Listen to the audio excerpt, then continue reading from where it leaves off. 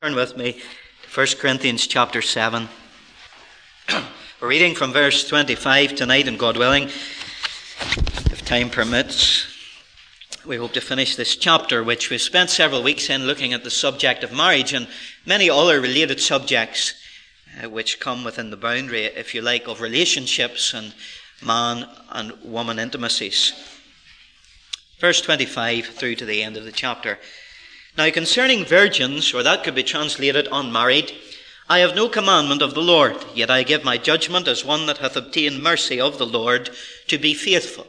Paul's just saying there, as we've seen already in this passage, that Paul himself was a single man. We looked into all the various arguments as to whether he was married at one point or not, and if you want to know that, I believe personally that he was not married, or at least if he had been married at some time, he's not married in this chapter, that's for sure. It was not necessary for the apostle to be married, and certainly as he writes this, he wants all believers, as far as is possible, to be unmarried, if that is possible for you, i.e. if you have the gift of celibacy, which he has already talked about. But even he who had the gift of celibacy recognizes in verse 25 that it's because of the mercy of the Lord that he has been enabled to be faithful in his singlehood. And that's what we will all need. Whatever our circumstances are, whether we find ourselves divorced, singled, widowed, whatever the capacity is in which we live, we need the faithful mercy of God as our portion. Verse 26. I suppose, therefore, that this is good for the present distress. I say that it is good for a man so to be, for a man to remain single. Art thou bound unto a wife? Seek not to be loosed. Art thou loosed from a wife? Seek not a wife. But and if thou marry, thou hast not sinned. And if a virgin marry, she hath not sinned. Nevertheless, such shall have trouble in the flesh. But I spare you. But this I say, brethren, the time is short. It remaineth that both they that have wives be as though they had none, and they that weep as though they wept not, and they that rejoice as though they rejoiced not, and they that buy as though they possessed not, and they that use this world as not abusing it, for the fashion of this world passeth away.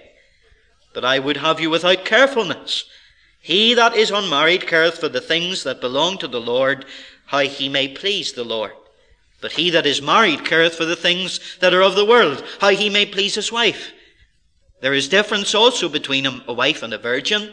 The unmarried woman careth for the things of the Lord, that she may be holy both in body and in spirit. But she that is married careth for the things of the world, how she may please her husband.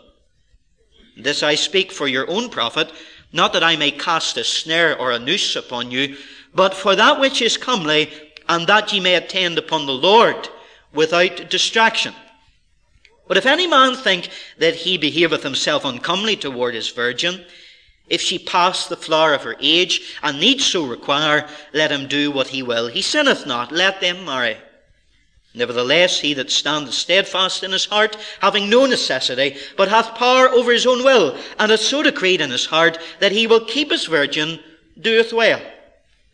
So then, he that giveth her in marriage doeth well, but he that giveth her not in marriage doeth better.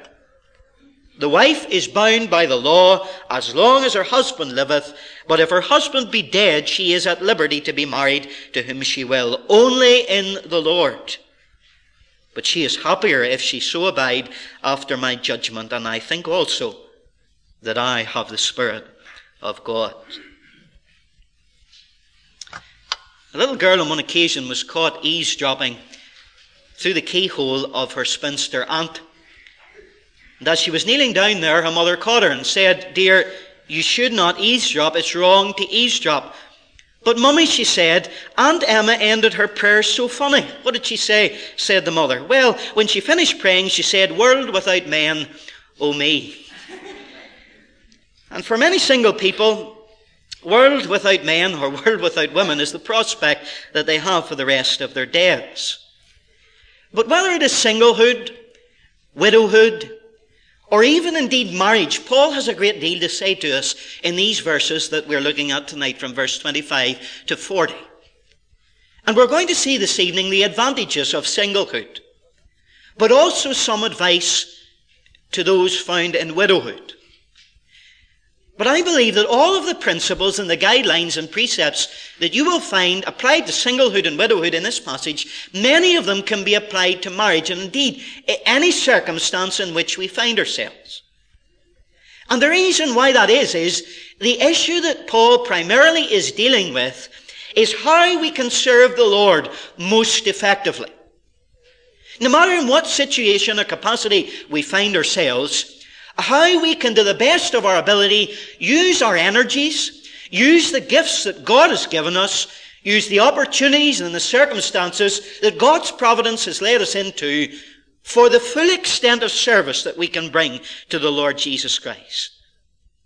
The two specific cases that we're given tonight is, if you have the gift of singleness, and if you want to find out what that is, look at a previous tape that we did. The tape people up in the upper room will give you help there. But we looked at how the gift of singleness is something that is given by God. And if you don't have that gift of singleness, you can't expect to live a celibate life. But Paul is saying here tonight, if you have that gift of singleness, you should serve the Lord without the distraction of marriage.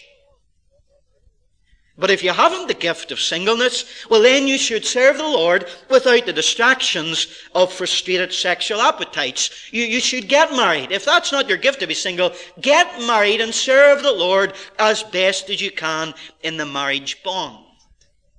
But the general rule that we're going to see bore out by the apostle in this passage is that whatever capacity we find ourselves in, we're to make sure that we put all our energies, times, and gifts into serving the Lord to the best of our ability. The reason why we're to do that is found in verse 29. But this I say, brethren, the time is short. The time is short. The time is short in which we have to live. Specifically, the time was short for these Corinthian believers. We'll see why that is a little bit later. But even if we take it for ourselves in our own situation, the time is short, as we all know, for Jesus is coming back again. And we're instructed in the New Testament to look for the glorious appearing and imminent return of the Lord Jesus. Whether the Lord calls us to be with himself through death, or whether he bursts through the clouds and brings us to the air to be with himself, the time is short, and because the time is short, Paul says, whether we're married, whether we're single, whether we're virgins, engaged, or widowed, whatever capacity and situation we find ourselves in, we're to use everything that God has given us in his grace and the circumstances we find ourselves in to the glory of God, to the best of our ability.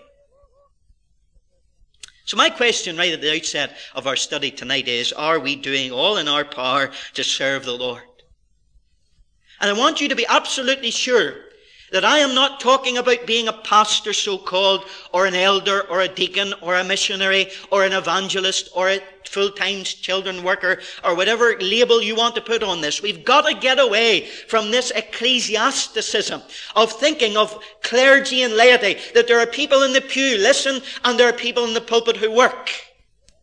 As far as the New Testament is concerned, every child of God born again is a worker and is a servant of Jesus Christ. And we all have a responsibility to serve the Lord in whatever capacity he has called us in. If you go to your average Christian bookshop, you'll find that there's a lot of literature on the shelves and resources giving advice and counsel on Christian marriage. But there's very little about being single as a Christian. And even that which there is concerning being single as a Christian, of what there is, the theme often is how to cope with being single. And the insinuation almost behind the writing of these books is that being single is a predicament. That it's like a disease. It's second best. You haven't got your goal or achieved what you really wanted. And this is completely and entirely contrary to Scripture.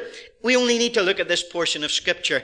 In verse 1, Paul said, it is good if a man doesn't touch a woman. Callous. It is morally good if a man doesn't get married.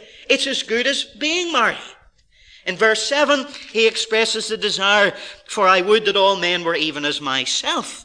He acknowledges that not all have that gift, but he wishes, as in verse 8, I say therefore to the unmarried and widows, it is good for them if they abide even as I. I don't know what your situation is as you've gathered here tonight, but I'm aware that some of you are single, and some of you may find yourself in a single capacity. But the Word of God is not despising this in any shape or form, but in fact we'll see tonight that there are benefits of a single life. And you're not to view a single life as a problem. It's not something to cope with. But the single life, Paul says, is a gift from God. It is something that we are to embrace, not as a consolation prize, but as a high calling of God, which He can use for His glory in a way that He cannot use married couples with. Let's see tonight the reasons why the single life and singlehood is a benefit. Look at verse 25. Now, concerning virgins, I already said that this verse means unmarried. It can mean male or female. The word itself probably is referring specifically to females, but we can take the general meaning tonight and apply it to all who are unmarried, man or woman. He's coming to widows later in verse 39 and 40. We'll see that in a few moments later on in our service. But all these truths can be applied to single people, male, female, to widows, to widowers, and really to anyone, even those in our contemporary situation, who find themselves single through divorce of no fault of their own. Now, Paul says, I am teaching you here, not in a commandment of the Lord, yet I give my judgment or my opinion as one that hath obtained mercy of the Lord to be faithful. Now, we saw in previous verses, such as verse 10 and verse 12, that when Paul says, I'm giving this not in commandment, not of the Lord, it doesn't mean that he's not inspired or that he doesn't have any authority to say what he's saying. He's simply saying that the Lord Jesus in the Gospels had nothing to say about virgins and those who were unmarried. He didn't specifically teach anything concerning this situation.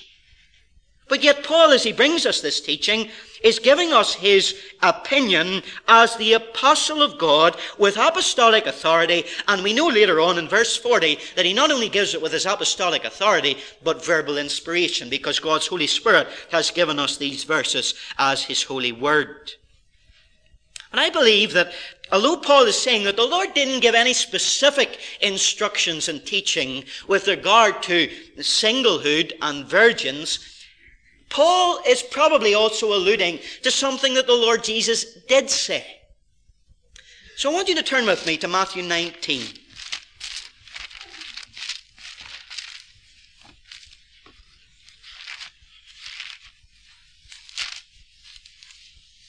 Verse 12. Of course, his disciples said to him in verse 10, if the case of a man be so with his wife, it is not good to marry. In other words, he's been outlining how marriage is permanent. We'll see that again in verse 39 and 40, and how there's no grounds for divorce whatsoever apart from the betrothal period within the Jewish culture that we find in Matthew's Gospel.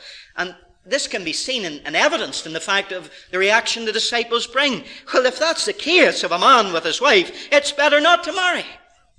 But he said unto them, all men cannot receive this saying, save they to whom it is given. For there are some eunuchs which were so born from their mother's womb, and there are some eunuchs which were made eunuchs of men. And there be eunuchs which have made themselves eunuchs for the kingdom of heaven's sake. He that is able to receive it, let him receive it. This is a gift from God, and some people have decided that they will not get married, and they've been able to contain themselves for God, for His kingdom, and for the glory of the gospel. But even the Lord says, not all can receive this saying. So this isn't a commandment that Paul is giving us tonight, saying that we ought to all stay single. But what he does say is it's trustworthy advice. He's giving his opinion. And don't forget, he's inspired by the Spirit of God. He's saying to us, as we've seen right throughout this chapter, that being single is not more spiritual than being married, and being married is not more spiritual than being single. But there is one scenario within the present historical church situation that, as far as Paul is concerned, makes more sense. There's not one that's morally better than the other. But as we find from verse 26, I suppose, therefore, that it is good that a man or a woman remain single for the present distress, I say that it is good for a man to be so. So we've seen already that one is not morally superior to the other. One is not more spiritual than the other. But for some reason, Paul says, because of what's going on, the present distress, it makes more sense. And my qualified, trustworthy opinion to you is, it's better if you are single to remain single for the present distress. Of course, we have to find out what this present distress is. And the Greek word simply means a stress, a literal stress or a calamity. And because this calamity is described as being present, we have to discern that it's something that was going on within the Corinthian society at that very moment that Paul was writing to them. In fact, one modern translation translates it like this: the impending distress. Not just something that was going on at that minute, but something the apostle thought was going to get worse and worse and worse, to such an extent that it was better for believers who find themselves single to stay single because of the impending distress. Now, if you're familiar with any sort or form of church history, you will know that even as Paul was writing the Corinthians, there were believers being imprisoned, arrested, beaten, and even martyred for the faith in the Lord Jesus. All in fulfillment to the words of the Lord Jesus Christ. He told them in John 16, they will put you out of the synagogues, and whosoever killeth you will think that he doeth God a service. What is this impending distress that Paul talks about? Well, I believe one of the things at least he's speaking of is the first phase, if you like, of the Roman persecution begun under Nero. Many of you will know of Nero. Of course, he was the emperor when Rome burnt, and of course he had a hand in the burning down of Rome. He got so intoxicated with his own power. And 10 years after Paul wrote the epistle of the First Corinthians, he began to almost, some would say, lose his mind with regards to persecuting Christians. So much so that he refined the torture of Christians into a diabolical art. His name, Nero, became synonymous with sadistic torture. Read in the history books of Christians being sewn into animal skins and thrown to wild dogs and being torn apart, eaten alive and left unburied dead. Read of Christians being dressed in clothes that were soaked in wax and then hung up in Nero's gardens and set alight as human torches, burnt alive. We also read in the Fox's Book of Martyrs that in the very city of Corinth, there was a man who was the treasurer of the city. We find him in Romans chapter 16, verse 23, probably an early convert of the Apostle Paul. His name is Erastus. And we find that he was martyred in Rome for the Lord Jesus Christ under these persecutions of Nero. So you see the immediate situation that these Christians were living in. And as the 10 years of Nero's persecutions went through, and as the greater phases of his persecutions were executed, you would be able to discern, wouldn't you, I hope, that it was difficult to be a Christian in first century society.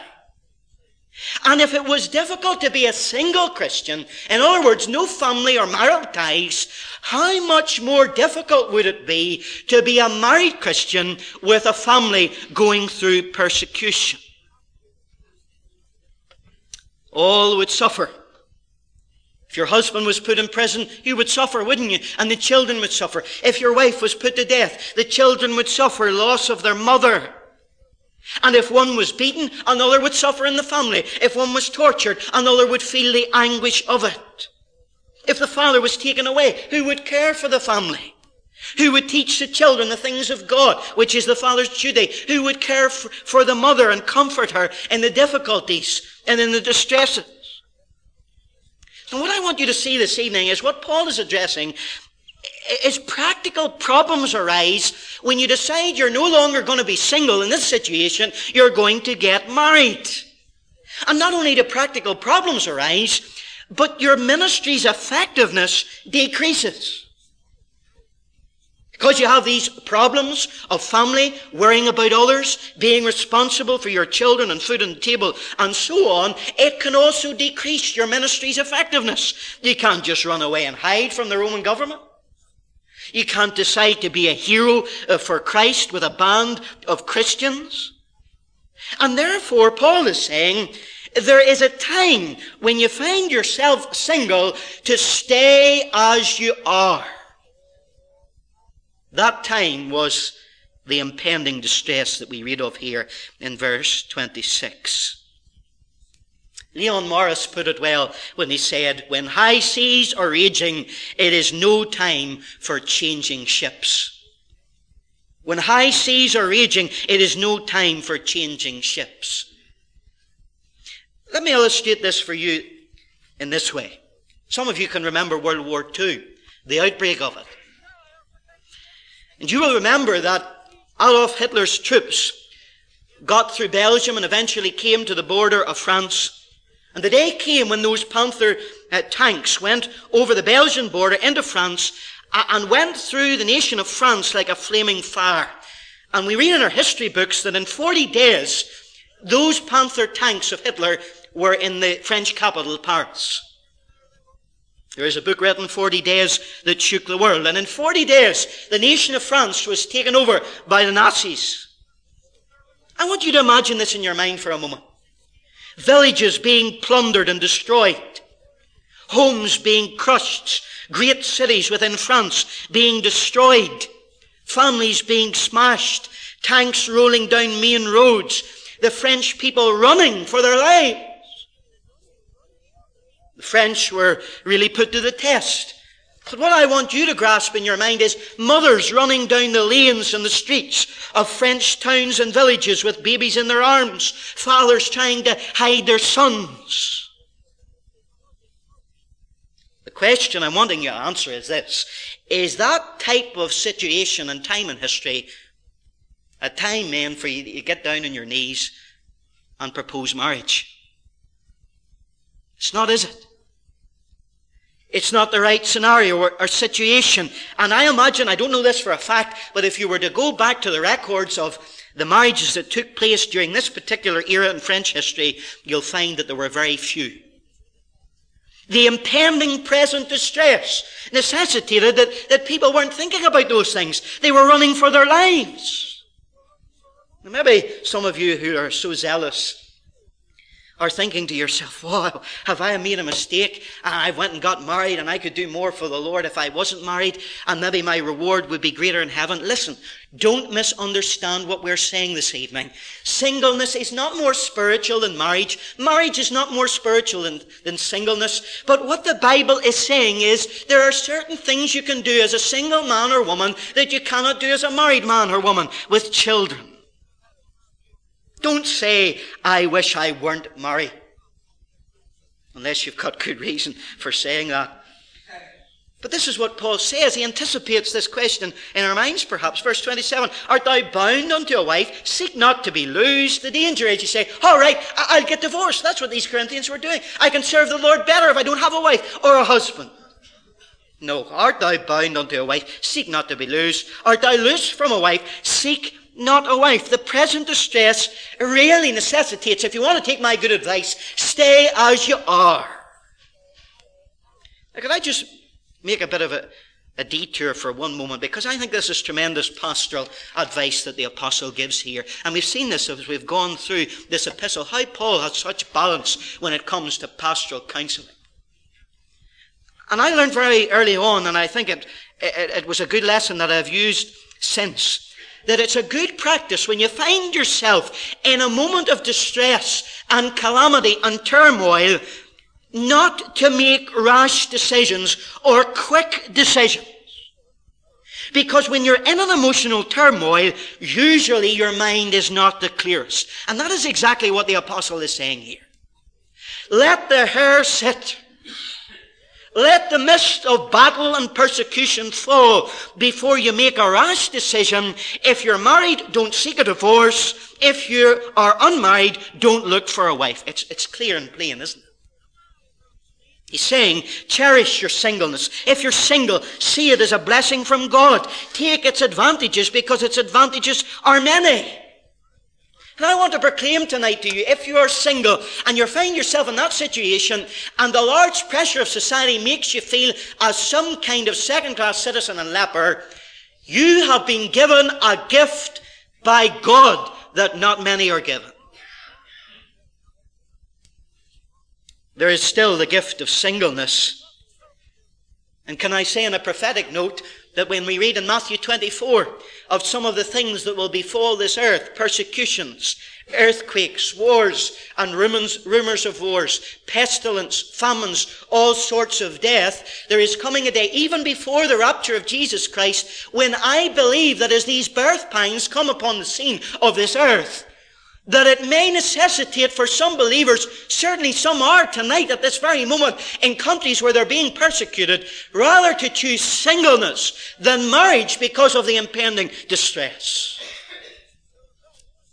If you have this gift, thank God for it and use it. And I want you to see tonight, that's the first thing. You will have fewer external pressures in the impending distress. You'll not have to worry about the persecution among your family and your children, but you'll just be looking after yourself towards God and the cause of Christ. The second benefit of the single life is fewer internal problems. Not just external pressures, but internal problems. Paul says, it's not wrong to get married. Verse 28, if thou marry, thou hast not sinned. And if a virgin marry, she hath not sinned. Nevertheless, such shall have trouble in the flesh, but I would spare you. If you don't get married, you will have fewer internal problems. Now, what does he mean when he says trouble in the flesh?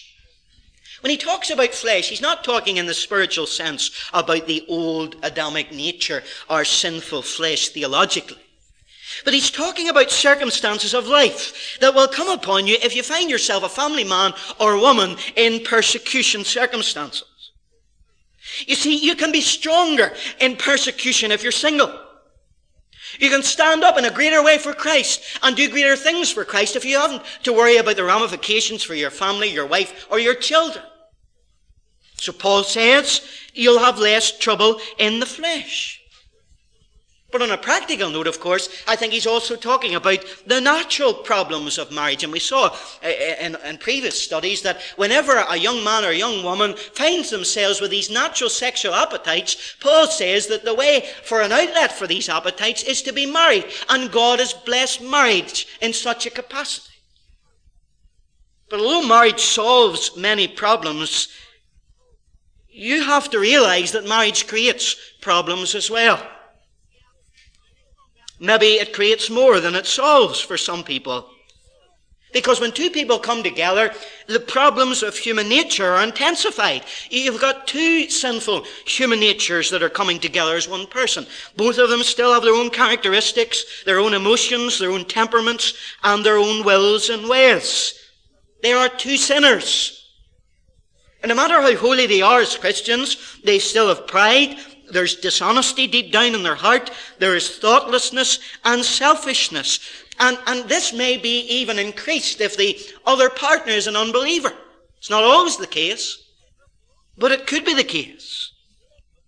So what Paul is saying here is, not only can you be a better Christian in persecution if you're single, but you have to realize that marriage in itself also causes hardships. There are sacrifices that are called for. You have to adjust yourself in ways that singleness doesn't call you to do.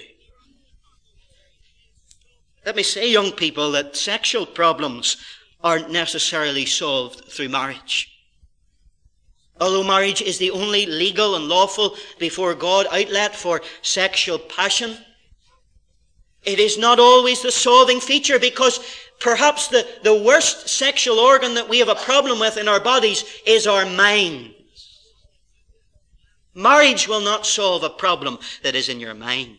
Of course, many people may get married because they're lonely.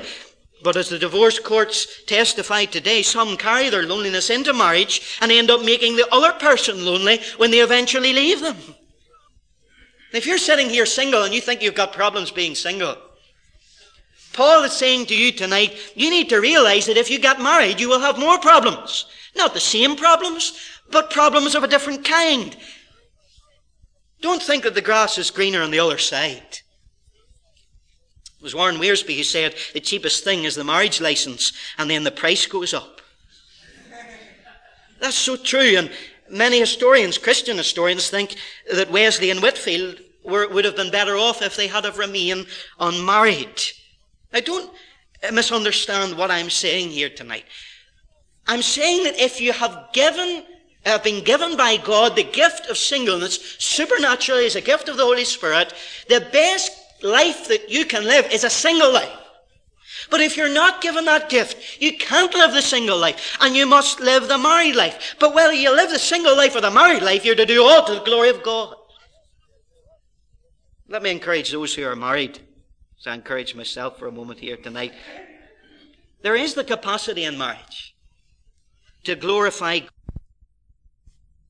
and to work together with God, pulling the family toward God rather than pulling the family in two directions. And this is very important, because we live in a society today where selfish marriage is the norm, where you just set up a little home, us four and no more, or whatever it is, and you live in your domestic affluent capacity and have no thought of God, even as Christians, but just provide for yourself.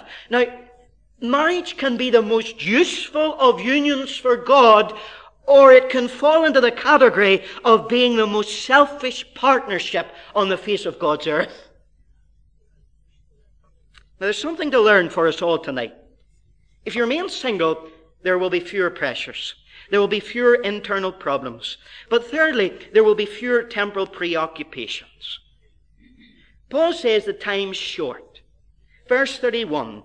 This world, the fashion of this world, passeth away. The word for fashion is form. The Greek word schema.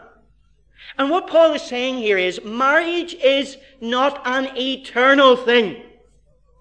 Marriage will not last for all eternity. It will pass away. The word used for pass away was used in the theater of the changing of scenes. There's going to be a day when there will be no more marriage.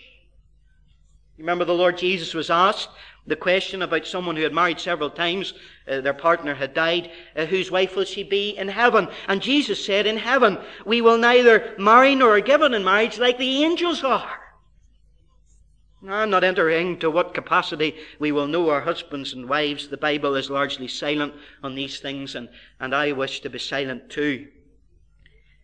But although marriages may be made in heaven, what the Word of God's saying here is they will not be carried over into heaven in the capacity that we know them here today. This world will pass away. The scene will change, and marriage will pass away also. Now this phrase, time is short, could be translated, time has been shortened. And I think what Paul is saying here, for these persecuted Christians, for many of them, they're suffering premature deaths. I don't mean that they've died before their time, but what I mean is they've died young men and women because of this persecution. The time has been shortened. Life at best is very brief. But when we consider how our lives could be taken one day in persecution, and how some believers are being martyrs and laying down their lives for Christ as we speak. And as we also realize that we are in the end times and the hastening of the Lord Jesus is coming very soon, Paul is saying, in light of all these things, I want you to do 5 things, no matter what capacity you find yourself in relationships. Now here's the first thing, verse 29. Wives, both they that have wives, be as though that they had none. That's the first thing that he wants. They that have wives must be as though they had none. Now, what he's really saying here is that a husband is to behave as if he's on military service. You've seen it on the news here, the folk going in the boats and the ships over to the Gulf, and their wives waving, and they have to go maybe for months, perhaps years, but they're prepared to go. That's what Paul is saying here. There are sacrifices that need to be made. Turn with me for a moment to 2 Samuel chapter 11.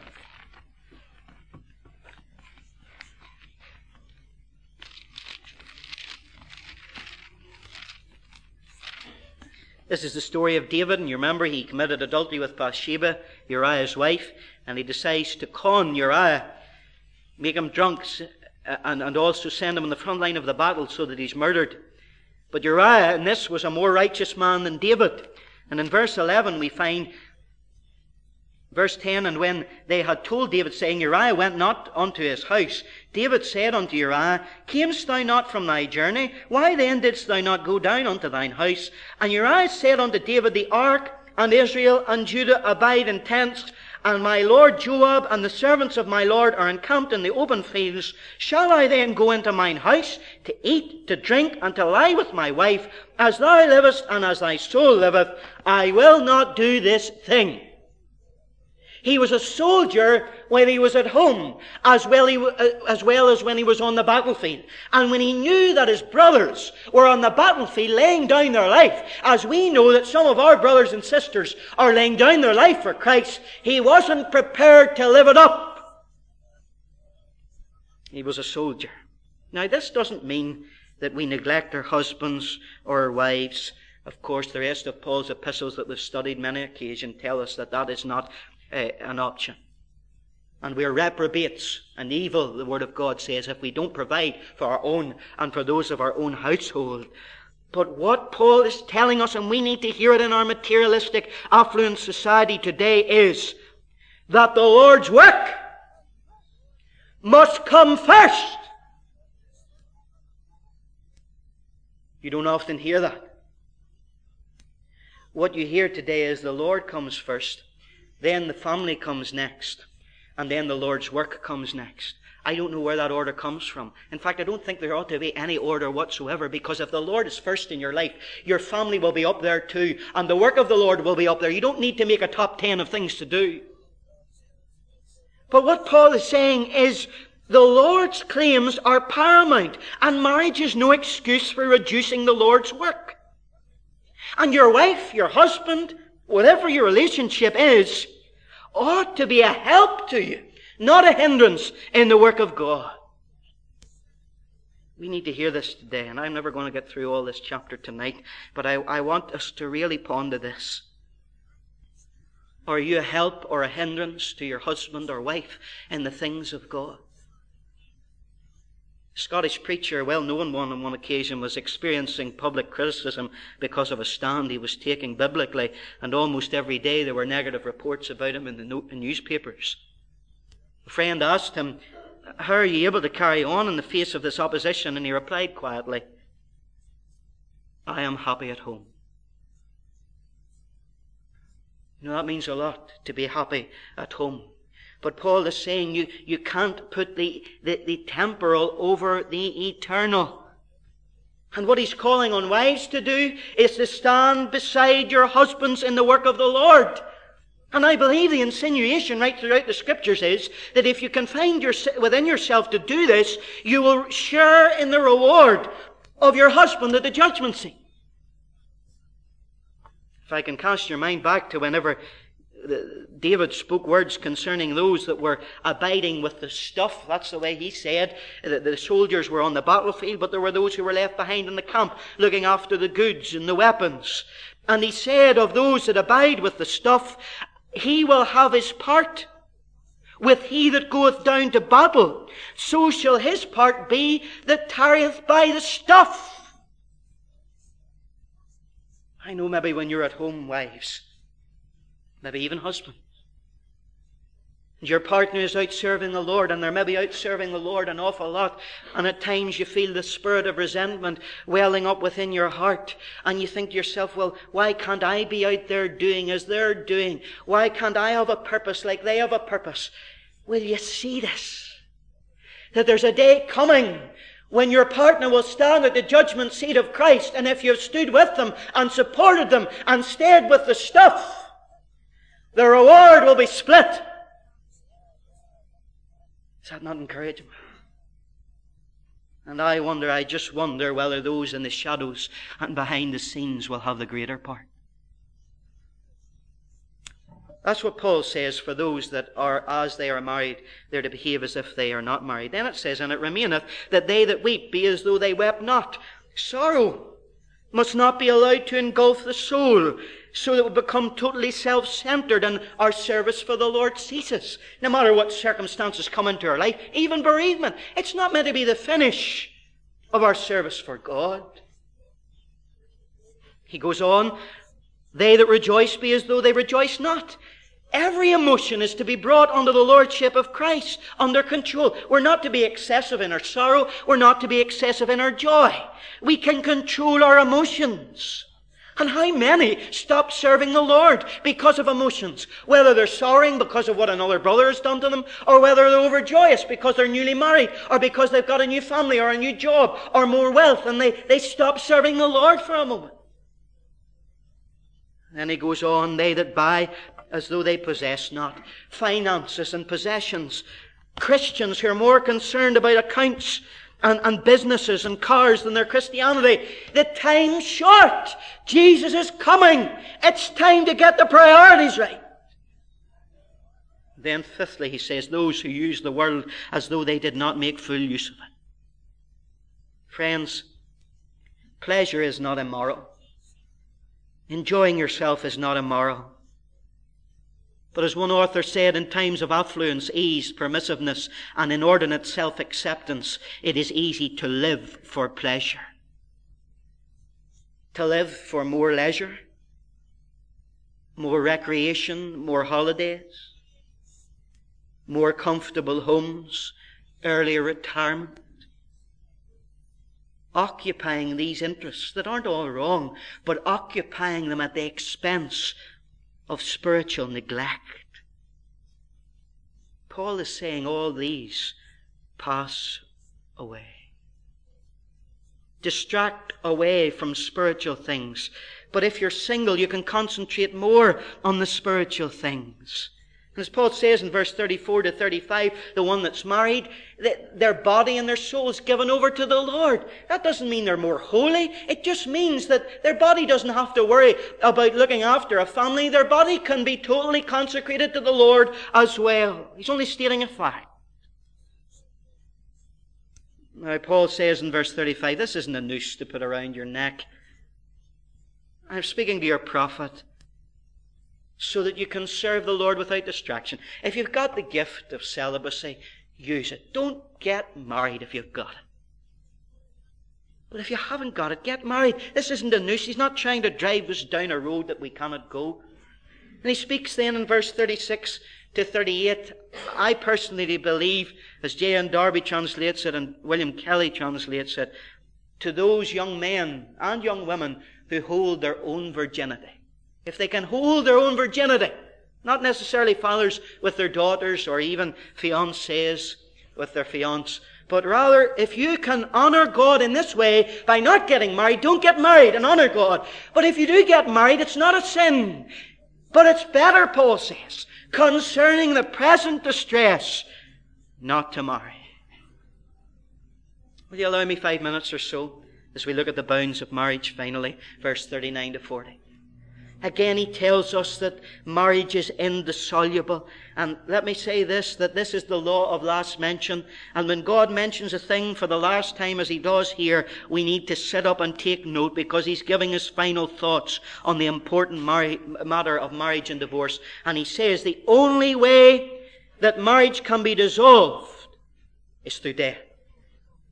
The duration of marriage, verse 39a. The wife is bound by the law so long as her husband liveth. The termination of marriage, 39b. But if her husband be dead, she is at liberty to be married to whom she will. The exhortation, but she will be happier if she so abide after my judgment. And I think also that I have the Spirit of God. Paul's giving here advice to widows and widowers. He's saying here that if you have been widowed already, why get married in the present distress and suffer to be widowed again? There's so much comfort, so much instruction in these passages, and in this one passage, chapter 7, that we've been looking at over these weeks. And we could apply it to those who are single, widowed, even divorced in the capacity today. Those who are married, all of us. And what God is doing in this chapter is he's putting walls around marriage. restrictions around marriage and principles, not to make marriage a prison, but to make it a safe fortress for those who enter into it. If you want to enjoy the full extent of marriage or singlehood, the best thing to do is to take God's advice, God's principles. But don't forget, please, this evening, the main point of what Paul the Apostle is bringing to us in all of these lessons as he closes this passage. The time is short, and because of the brevity of time and the transitory nature of everything that's around us, we've got to give ourselves completely to the service of God, no matter what situation we find ourselves in. The important things are not the things of time, like money and marriage and health, but the things of the eternal. I wonder if you got there. We are standing as a nation on the brink of war. And when a boy goes to war, the sum total of that war for his mother is that young boy comes back one day again in one piece. And she gets down upon her knees and prays that he'll have a safe return. And that's all she's concerned about in a war. But that's not what the government's concerned about in a war. The government sees the bigger picture, and they're prepared to sacrifice hundreds upon thousands, even millions of mothers' sons to defeat the enemy and to keep the glory of the nation. Paul is saying, you see in your home, you see in your marriage, you see in your singlehood and your widowhood, look at the bigger picture. There are sacrifices even here that need to be made for eternity.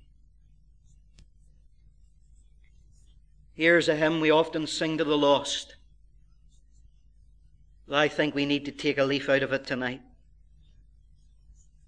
Life at best is very brief, like the falling of a leaf, like the binding of a sheaf be in time.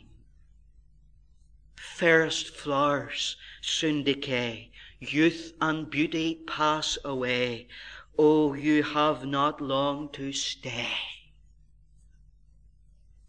Be in time. Let's sing our final hymn together.